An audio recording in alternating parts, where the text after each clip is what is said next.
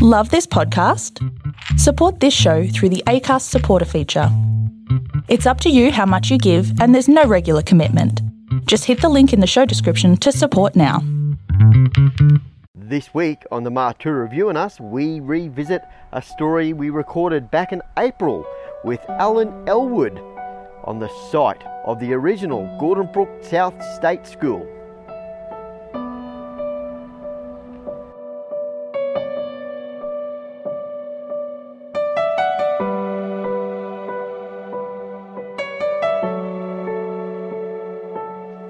I'm out the back of beautiful Gordon Brook today, and I'm joined by one of the South Burnet's local legends, Alan Elwood. How you going, mate? I'm good. It is absolutely stunning out here. Yeah, well, this is the best place there is. Is that right? Oh, yeah. Would you call it God's country? Hey? Yes. Yes. Yeah, but I don't know. Yes. Alan, can you tell us how you've been associated with this Gordon Brook area in your life? Well, the Elwood family go back a long way here. My father selected the Homestead Block in 1920. Right. As a soldier settler. He was the first to come take up his land on the block, on the soldier settlement area. And our family was been associated with Gordon Brook until we sold out we sold out in 1980, and my father sold it to my wife's father. And then and I looked after it for him, and then later on it passed to my wife, and of course we ended up here. So we finished up here in 1980. Right. Yeah, our family. And then you have always lived close to this area. You were just out on the highway, just at the Gordon Brook turnoff for many years as well.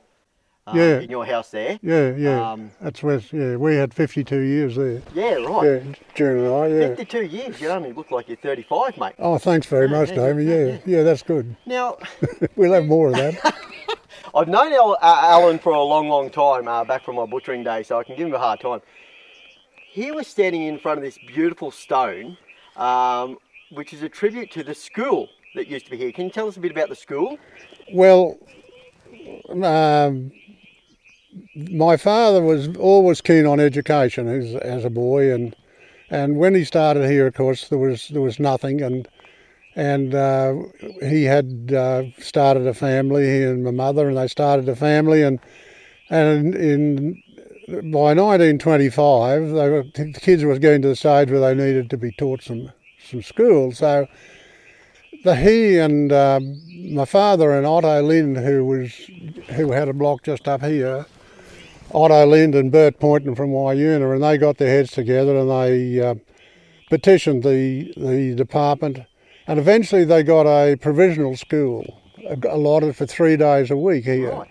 And fortunately, my father had bought this little block here, and there was a slab hut on it, and he said, well, you can have the slab hut for a school as long as you like. Wow. So that's how it all started, and the fellow that had owned this little block had a misfortune, and the hut was there doing nothing. So Dad said, righto, well then there's a building for a school, and of course that helped then the department to make the decision to allow them a provisional school. It was quite unique actually. It was a slab hut, but it was dressed slabs, it's a bit unusual that the slabs were laid horizontally in grooves in the posts. Right. And they were metric. All the measurements in the building were metric, so that was a bit unusual. Yes, because it was still in imperial measurement back in that time, wasn't it? Yeah, well, the fellow that owned the block was a fellow called Anderson, so I imagine he was a Swede or something like that, so he would have understood metric, you see. Yeah,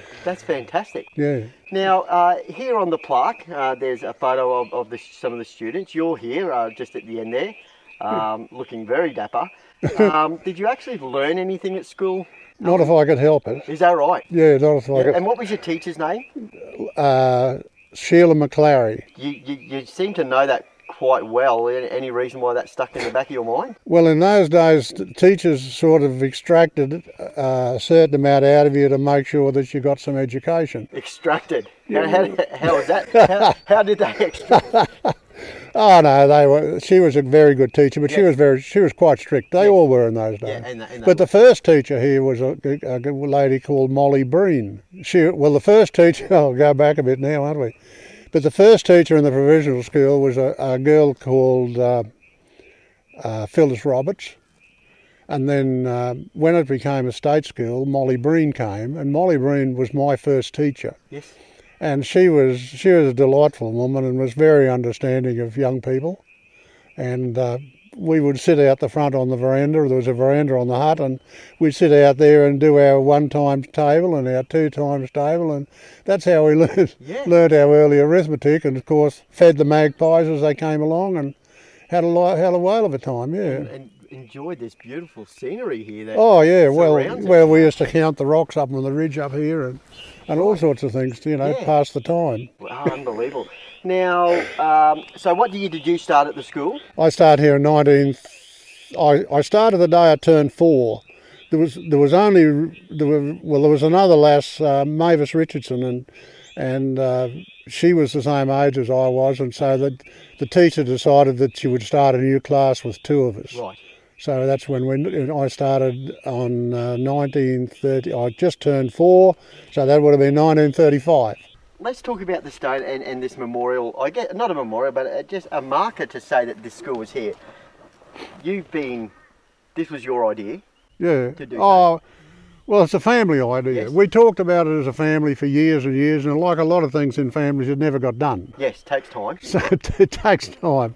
So I'm the only one of our family left now, and I thought, well, it was about time we did something because time's marching on. Yes. And there's never been any recognition of this particular soldier settlement with what went on and the poverty and it was hard going. It was really hard going, and I think it's a tribute to the people who sort of persevered, that they stuck to it, and the family stuck to it, and of course their children needed to be educated, and they were educated here. So this property is now owned by the Waltman family, is that correct? By Paul and Delvine, yes. And obviously they've been kind enough to allow you to erect this monument. Yeah, we're very grateful for that, actually, yes. Yep. Except for his cows. I've got to talk to his cows. Yes, his cows have Christmas already. We'll learn them, mate. We can put them up on a hook. That will stop them really quickly. I'd like to acknowledge some people that have been a big help. Please. And Rebecca, or Beck as I call her, and her husband Nathan, and Beck designed all this and got it all sorted out and got someone to do it for me, which was a tremendous help.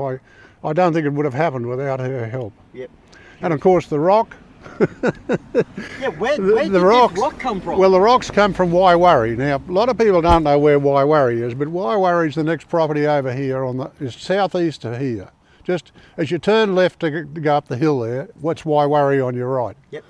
And the rocks came from up there, and they were delivered here, and then we had to put them in place. Right. So and I've got to pay a tribute to Wayne Wolski and as Roger Livingston, the stonemason, for their work, because I tell you what, to get that rock up there with a little excavator like Wayne did took a lot of skill and a lot of patience, and old Roger said, I think we'll just stand that rock up on those 2, and I thought, oh yeah, this is a joke. But anyway, that's what they did, and as you can see, everything just fitted into place, and I thought, well, if this rock falls on this machine, it'll probably crush it. Yeah. But anyway, it is sitting all there good. Absolutely beautifully. So it just worked out well. It sure has. Alan, again, thank you so much for your time today and inviting me out here. And if you do get the chance, come and have a look at this fantastic monument for the Gordon Brook South Star State School that is out here, and a really important part of South Burnett history. Thanks, mate. Thanks very much for your time, Damien, and it's good to see you again. Yeah, you too, mate. When we travel through the region, we choose to drive with our partner Bill Hole Car Centre, home of the all-new Mazda BT50. Call Kath or Kev for a test drive today. This is the Martura Review.